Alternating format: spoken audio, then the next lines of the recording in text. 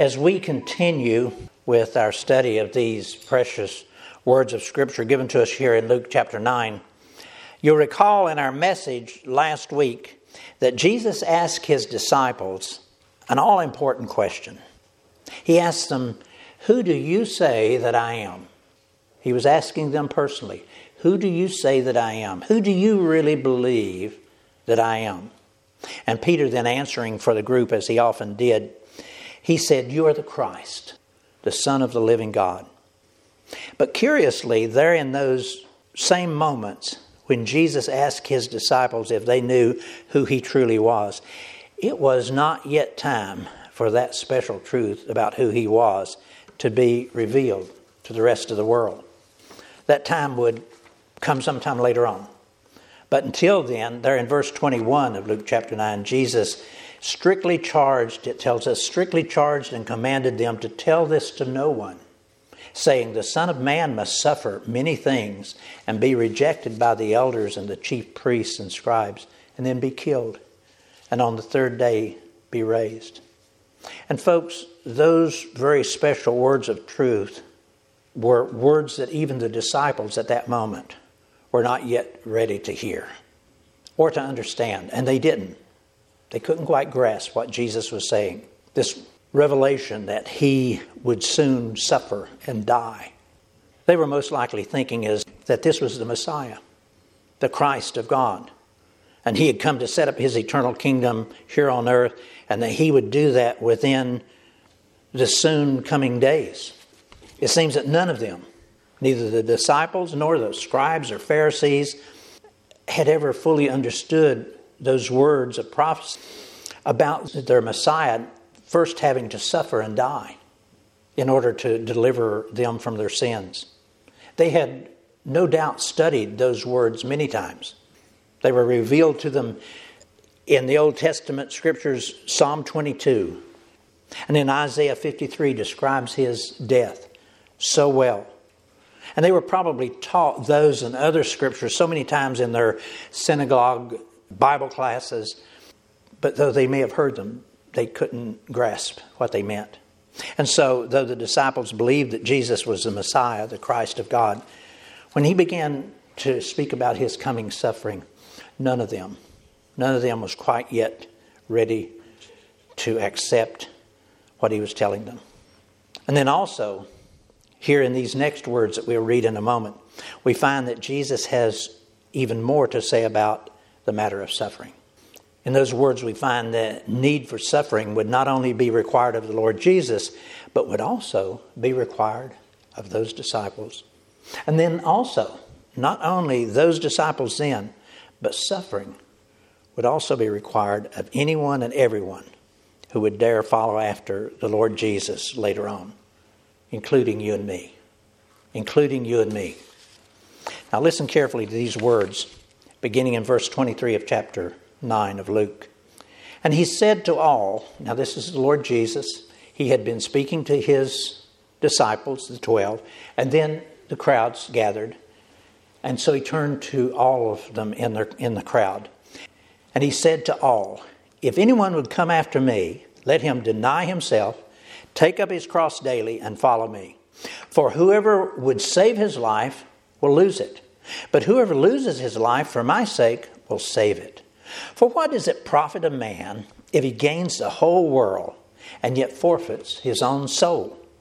For whoever is ashamed of me and my words, of him will the Son of Man be ashamed when he comes in his glory and the glory of the Father and of the holy angels." Now, interwoven within these words are deep spiritual truths. Truths that faithfully actually reach out to each of us, to you and to me, to beckon us to come up closer to the person and to the purposes of the Lord Jesus.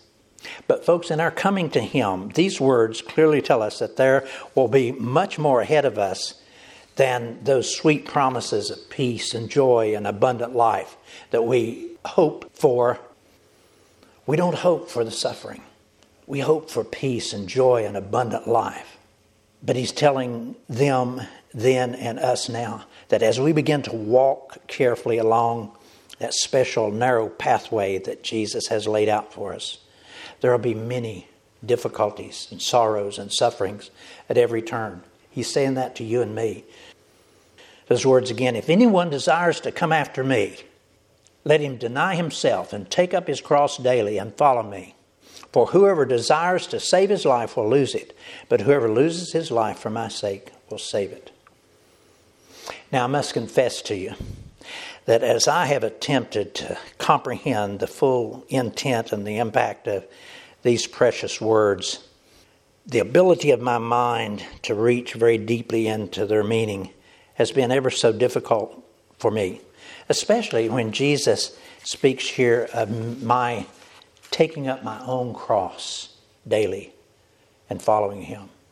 When he tells you to take up your cross daily and follow him, what does that mean?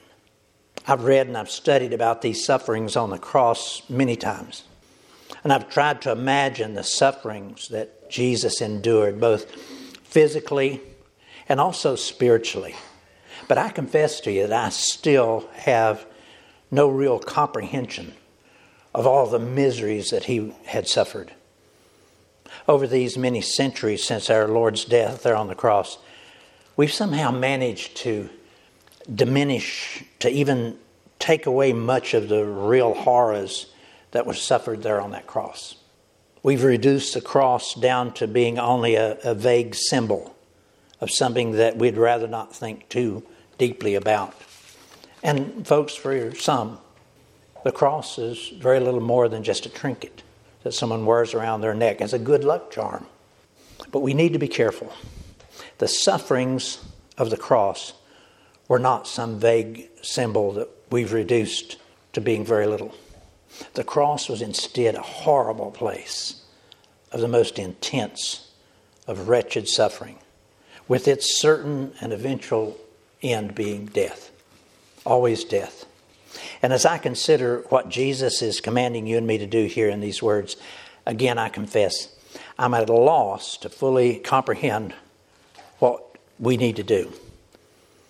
I know that his command is not requiring that I take up a literal wooden cross and carry it each day. And I know that even if I did, my sacrifice, my literal death on my cross would not save anyone's soul as his sacrifice did. He and he alone, Jesus and Jesus alone, is the acceptable sacrifice for sin. Only Jesus was pure enough to be the acceptable propitiation for our sin. So then, with that being my plight, how am I? How are you to obey this very demanding command to take up our cross daily and follow him? From these words, we can know we need to begin first with, listen to these words, if anyone desires to come after me, let him deny himself and take up his cross daily and follow me. We know where we need to begin. It's with this. Denying ourselves and taking up his cross. And he goes on to say, for whoever desires to save his life. If that frightens you or frightens me, it must not. Because he says, whoever desires to save his life will lose it. But whoever loses his life for my sake will save it. So then here, Jesus speaks first of our denying of ourself. That's what Jesus did. And that's the first thing that he requires of you and me. When Jesus came to this earth, folks, he gave up so much. He denied himself of all of his glory there in heaven, his majesty and his honor. As the Almighty God, Jesus humbled himself and he became a man of the lowliest of means. And he tells us here that we are to be of that same mind. Listen to these words, Philippians chapter 2. He tells us there, complete my joy by being of the same mind, having the same love, being in full accord and of one mind. Do nothing from selfish ambition or conceit. That's the way we live our lives. Selfish ambition and conceit. He says, do nothing from selfish ambition and conceit, but in humility count others more significant than yourself.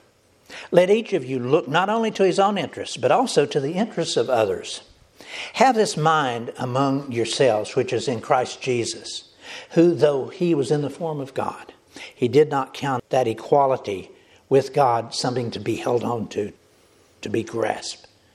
But he emptied himself by taking on the form of a servant, being born in the likeness of men, and being found in human form, he humbled himself by becoming obedient to the point of death, even death on a cross. And so that's why he tells us, he says, if anyone desires to come after me, let him deny himself and take up his cross daily and follow me. The Lord Jesus is here telling us that we must not draw back from this beckoning call, no matter how fearsome it might seem to us. But we are to instead willingly reach forward and join with him in his work, the work that he began within us and then throughout the whole world. And as we willingly join with him, it's then that his Spirit will lead us down the next steps that he wants us to take. As this one that's given here by the Apostle Paul in Philippians chapter 3, where Paul says, I want to know Christ and the power of his resurrection and the fellowship of sharing in his sufferings, becoming like him in his death. Difficult words, strange words, especially when we compare those words to the common mindset of us in our society today. It does not naturally occur to any of us to willingly choose a pathway of suffering. Our normal desires are usually very secular in nature, to pursue happiness at all costs. That's what we do. We pursue happiness at all costs in every venue of our life. In our home life, in our work, in our social life, we pursue happiness. But if we're to deny ourselves, what does that mean? We've been trained up to pursue happiness and things for self. When he tells us to deny self, what does that mean?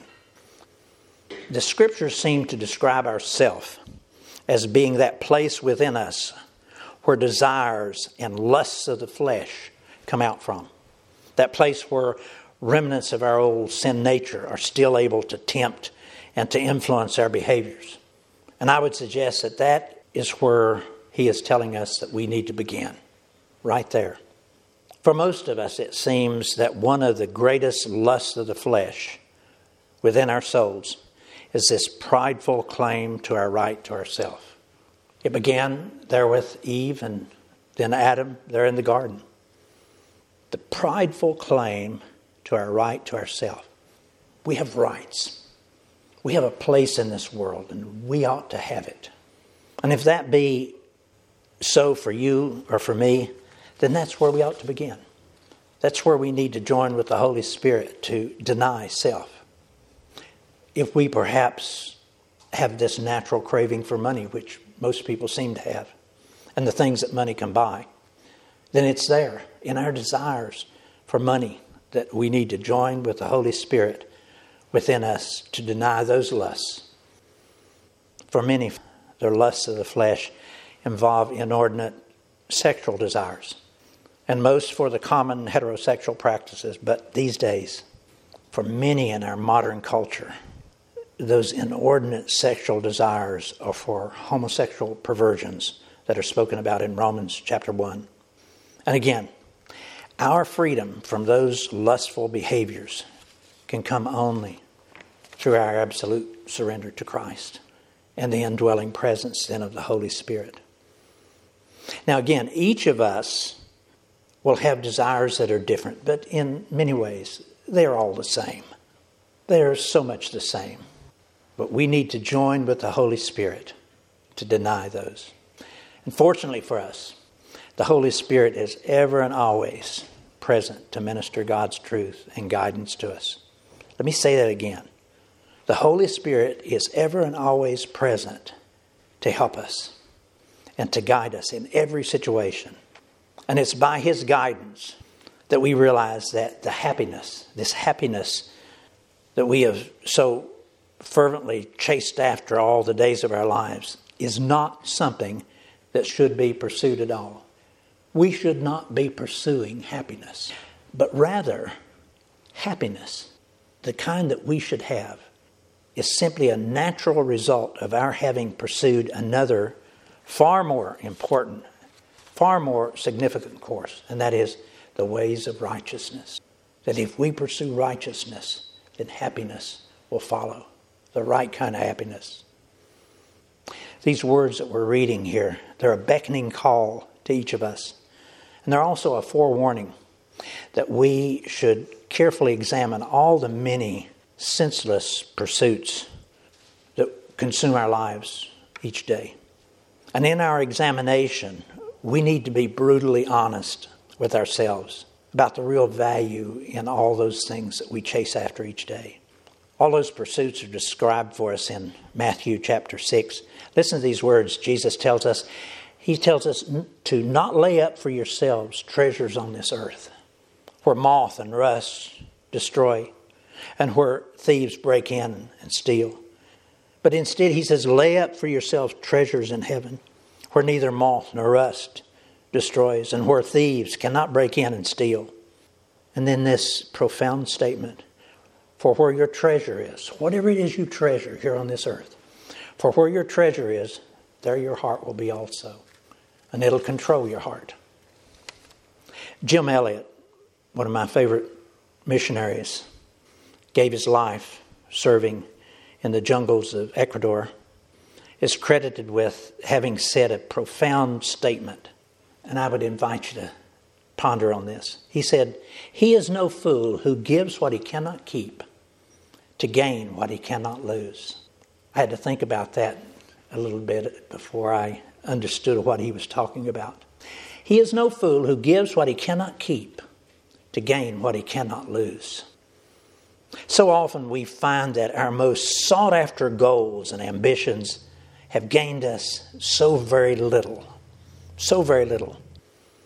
After we have worked a lifetime and we've sacrificed so much to achieve them, we find that our hearts and our hands are empty and they're lonely.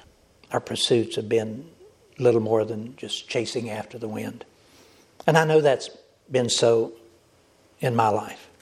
And I would suggest it probably has been so in some of your lives.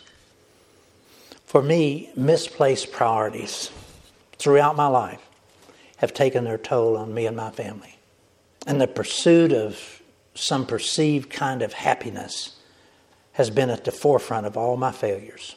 Whether it be for a job that we imagine is so really good, or it be that new pickup truck. Because when we buy that new pickup truck, my wife has to go to work to help me pay for it. My children stay in daycare. All of those things. The pursuit of some of those perceived kinds of happiness really have been at the forefront of most of my failures. And so realizing that then, I really ought to be different in these remaining years. Each of us ought to be. We each ought to carefully examine our priorities and be far more intentional in the choices of the pursuits that fill our lives. Now, yes, each of us does want happiness. It's just basic within our human needs.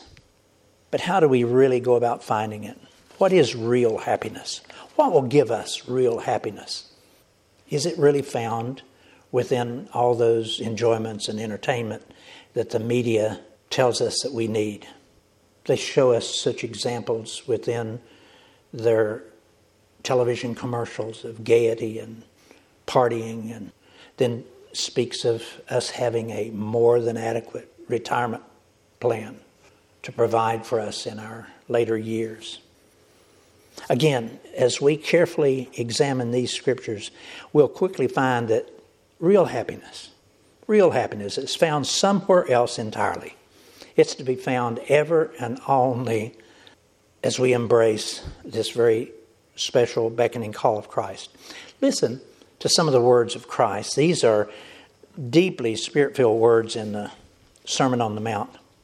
And yes, most of us find these words to be very strange sounding to our secular ears. We don't see how this could take place. But as strange as they might sound, these words are true guides down the only pathway that will lead us to real blessed happiness. Listen, this is the Sermon on the Mount, chapter 5 of Matthew. There he tells us, "Blessed are the poor in spirit, for theirs is the kingdom of heaven. Blessed are those who mourn, for they shall be comforted. Blessed are the meek, for they shall inherit the earth. Aren't those strange sounding words that are telling us that this is what will bring happiness? Blessed are those who hunger and thirst for righteousness, for they shall be filled. Blessed are the merciful, for they shall obtain mercy. There's so little mercy in our society today. Everybody wanting to hold everybody else accountable for something that they've done. Blessed are the pure in heart, for they shall see God. Blessed are the peacemakers, for they shall be called sons of God. Blessed are those who are persecuted for righteousness' sake, for theirs is the kingdom of heaven. And blessed are you when they revile and persecute you and say all kinds of evil against you falsely for my sake. Folks, did you note that stark difference between those words and all those many secular answers that are given to us by the world today? This word blessed that's given here in this passage has within its meaning the concept of happiness. The concept of happiness. And no, it's not the kind of happiness that the secular world offers to us. Just like Jesus says about peace. He says, my peace I give to you. It's a peace that the world cannot give. This is a happiness that the world cannot give. And it's part of the meaning of this word blessed. Only these truths of Christ will bring us comfort for our souls and bring us happiness that we're looking for. And so it can be said, happy are the poor in spirit. As odd as that sounds, happy are the poor in spirit. Happy are those who mourn. Happy are the merciful. Happy are the pure in heart. And it goes on and on. But folks, again, as we can clearly see, these precious words really do speak with a very important difference in the form and pathway to happiness. So very different from the usual course that our secular world demands. And as the Lord tells us, few are they who will find it. Few are they who will find it. And why would that be so?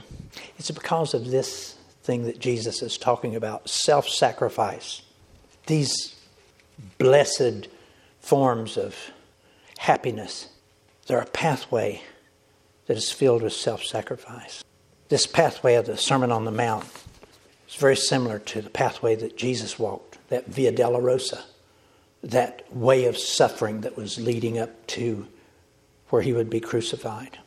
And here he is inviting you and me to walk that same pathway. He's even demanding it of us. In these words, Jesus tells us that real and true happiness can only come through the denial of self, the giving up of our own personal desires, and the humility of following after Christ. That text again, he says, if anyone would come after me, he must deny himself and take up his cross and follow me. For whoever wants to save his life will lose it. But whoever loses his life for me and for the gospel will save it. What good is it for a man to gain the whole world, but yet forfeit his own soul? Self-denial is at the center of these words. But again, it's not an easy path for any of us to walk. In our success-oriented mentality, I find it difficult to intentionally deny myself of anything. Do you find that so? Do you find it hard to deny yourself of anything? Folks, we as a society, we have more money than any people in the world. And even if we don't have the money, we have ways of raising our credit score so that we can borrow the money and have what we crave. But also, this self-denial runs along an even deeper path that just abstaining from these physical enjoyments require. Self-denial meets a far greater opponent when we're required to give up ourselves to meet the needs of other people, especially those that bring difficulty into our lives. We truly are rights-oriented people. We have our rights. They are inalienable rights. Rights that cannot be denied us And we hang on to that principle with all the strength that we have within us. But the mention here of the cross immediately declares that there's a different, far more important demand that's confronting us. Yes, the cross that Jesus bore was in obedience to God his Father and for the fulfillment of holiness. But beyond that, listen, his cross was ultimately for the benefit of others. And so that must also be for you and me. There's more in this world going on than just what's taking place in your life, my life, or just in our immediate family. And again, yes, bearing our own cross will often bring great suffering to us personally. But its ultimate benefit will be that we might join with the Lord Jesus in bringing many other sons to glory. And again, no, we cannot do as Christ did and save someone's soul. We are not able to do that. Only Christ can do that. But we can join with him in his call to reach out to other people that they might give their hearts to him. Folks, listen, Jesus only walked this earth for a very short while. And when he left, he put the remaining portion of his ministry in your and my hands. He did that. He passed his baton on to us. And he has commanded that we deny ourselves and take up that baton and finish his race. He tells us that in Hebrews 12. He says, let us run with endurance the race that's set out before us, looking unto Jesus, the author and the finisher, the perfecter of our faith, who for the joy that was set before him endured the cross, and despising the shame, and hath sat down at the right hand of the throne of God.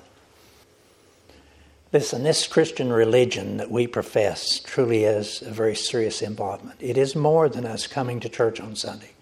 It is an every moment of every day involvement. It makes demands on us, demands that are often painful to endure. And so the question before us today and every day is, are you, am I willing to deny ourselves and to join with Christ in those demands? Jesus willingly denied himself, and he suffered the sufferings of his cross so that you and I might be saved. And this scripture text for today is telling us, demanding of us that we do the same. So listen to these words as we close. If anyone would come after me, he must deny himself, take up his cross, and follow me. For whoever wants to save his life will lose it. But whoever loses his life for me and for the gospel will save it. What good is it for a man, a woman, to gain the whole world, but yet forfeit their own soul? Let's pray.